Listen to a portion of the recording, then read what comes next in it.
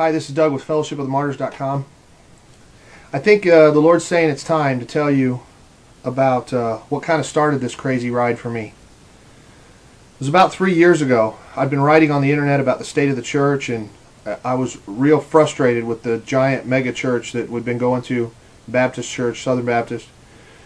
And I knew that there was a lot of problems. I was supporting native missionaries in other countries. I was running a successful business and that was thriving, and supporting micro-lending projects, and really starting to understand that my business could be used for ministry. I read a book called Revolution in World Missions by Gospel for Asia. It's available free on www.gfa.org. You can get on there. They'll send you the free book. It'll totally mess with your head.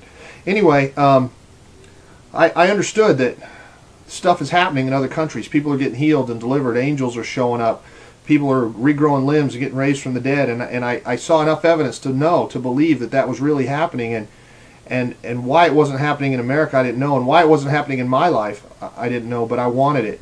And I wanted to see Jesus move. I wanted to see the church restored. I wanted to see her walking in victory. And anyway, I met this guy through the internet, a revivalist guy from New Zealand, and we sat down, we had lunch, and I said, look, I just feel like God's calling me to say something about this stuff. And he said, I really like what you're saying, but what you're missing is the baptism of the Holy Spirit. And I said, I've had the Holy Spirit since I was 6 years old, thank you very much.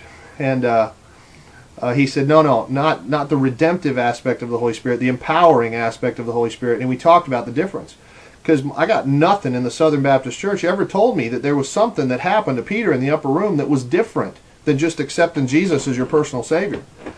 He went from a guy that denied Christ 3 times because a maid confronted him to a guy that his first extemporaneous sermon, 3,000 people got saved, and he's talking other languages and breaking out of jail, and his shadow's healing people. Something happened. And whatever happened, I didn't get it in the Baptist church, and I wanted it. Anyway, so Tuesday, November 23rd, 2005, I went down to a house meeting here on the other side of town with some folks that I knew were sincere, that I knew loved Jesus, and to pray for me to get the baptism of the Holy Spirit. And I've got no context for this, no frame of reference, no expectation of what needs to happen. I know that I'm praying for the big stuff. I'm praying for wisdom.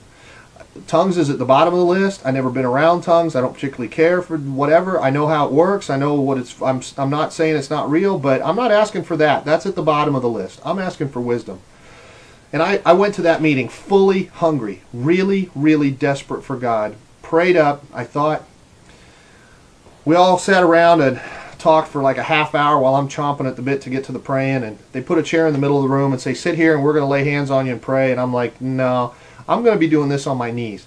So they had to kind of bend over and put their hand on my shoulder. For about 45 minutes, I'm repenting of anything. I'm like, Lord, show me anything that stands between me and you, and I'll say I'm sorry, and we'll get it out of the way. And like machine gun fire, he's showing me stuff. And I don't have a real fancy resume. I was never on crack or anything, but he's showing me stuff.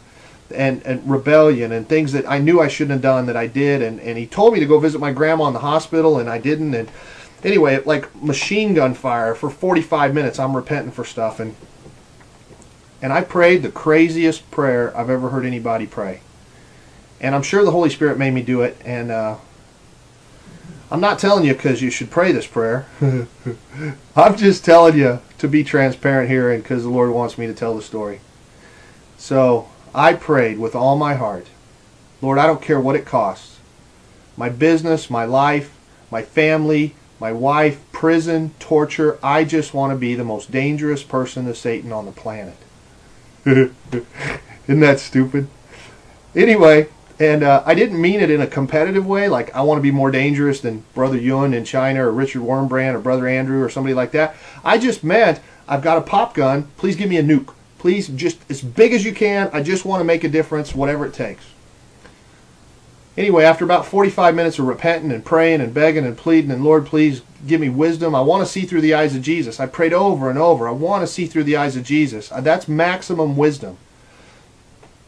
Anyway, after about 45 minutes of repenting, we kind of hit a dead spot, and somebody there felt to stand me up, so I'm standing up, and I heard the Lord real loud. And you can check with him. Don't take my word for it. He said, you wanted to see through the eyes of Jesus, I'll show you. And I'm standing there with my eyes closed, but it wouldn't have made any difference whether they were closed or open. This vision starts. And I'm looking down on the globe, and down in front of me is the planet. And on the left side, there's America and this greasy, oily blackness spreading little tendrils out all over the planet. And I can feel the wrath of God in my chest like an ice pick. And I'm grabbing my chest and groaning, and I can feel how angry he is at this blackness that's spreading out all over the world. And on the other side, there's a reel of faces of little kids whipping by real fast. And it'll stop, and there's a kid in India, and he's dying and lost, and it's because of the black stuff. And I know that this black stuff is Hollywood and denominationalism and abortion and prosperity gospel, and it's all of the stuff that we're exporting all over the world. But mostly, he's mad at the church.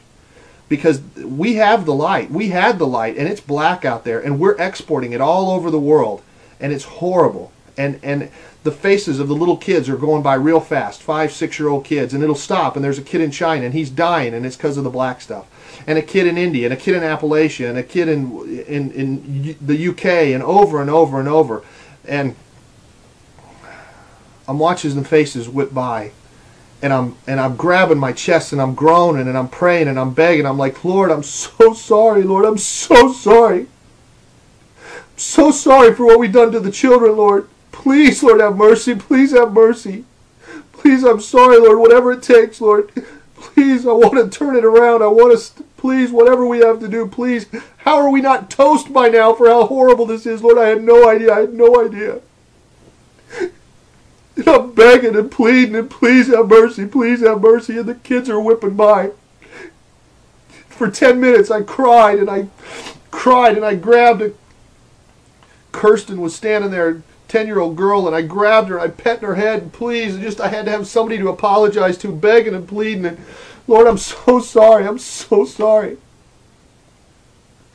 And for 10 minutes I watch the black stuff, and I feel the wrath of God at what we're doing, and the love that he has for these children that we're torturing, and the severity of God and the mercy of God both at the same time, and my chest is aching, and I'm groaning, and after about 10 minutes, the faces just kind of click, click, click and run out. And it goes black. And the Lord says real clearly, you wanted to see through the eyes of Jesus. I showed you everybody. Now you're responsible. I said, Lord, what do you mean you showed me everybody? That was like 6.5 billion people just went by? Yeah, that was everybody. Okay, well, I know people like right before they hit a deer, their whole life flashes before their eyes. So, okay, all right, fine, whatever. Brain, God, time, fine. That was 6.5 billion people. What do you mean I'm responsible? Well, you said you wanted to be the most dangerous person on the planet to Satan, so now you're responsible. I said, Lord, you're telling lots of other people they're responsible too, right? It's not just me? Doesn't matter. You said you would. Now go. So what he said to Peter, what is that to thee? You go. And then it ended. And we sit down around the circle, and I don't know what to expect from this, but evidently it wasn't their normal experience either. It took about an hour, and I'm grabbing my chest and groaning and aching. I'm like, oh God, and I want to cry and go home and hide under the bed. And they're like, what was that? And and I'm like, oh, we're in big trouble. You have no idea. We're screwed. I had no idea. We got to do something right now. This is horrible. I have no idea. From that night on, can't watch TV, can't play video games, can't get a picture of anybody that's not my wife in my head. Turn my business upside down, turn my life upside down. Pretty much everything I offered up, it's cost me.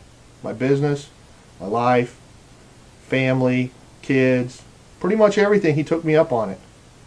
And I wouldn't do any of it over. Because I walk holding his hand, because I've seen miracles, I've seen people change, I've seen that this war is real, and I've seen that we're toast if we don't hurry.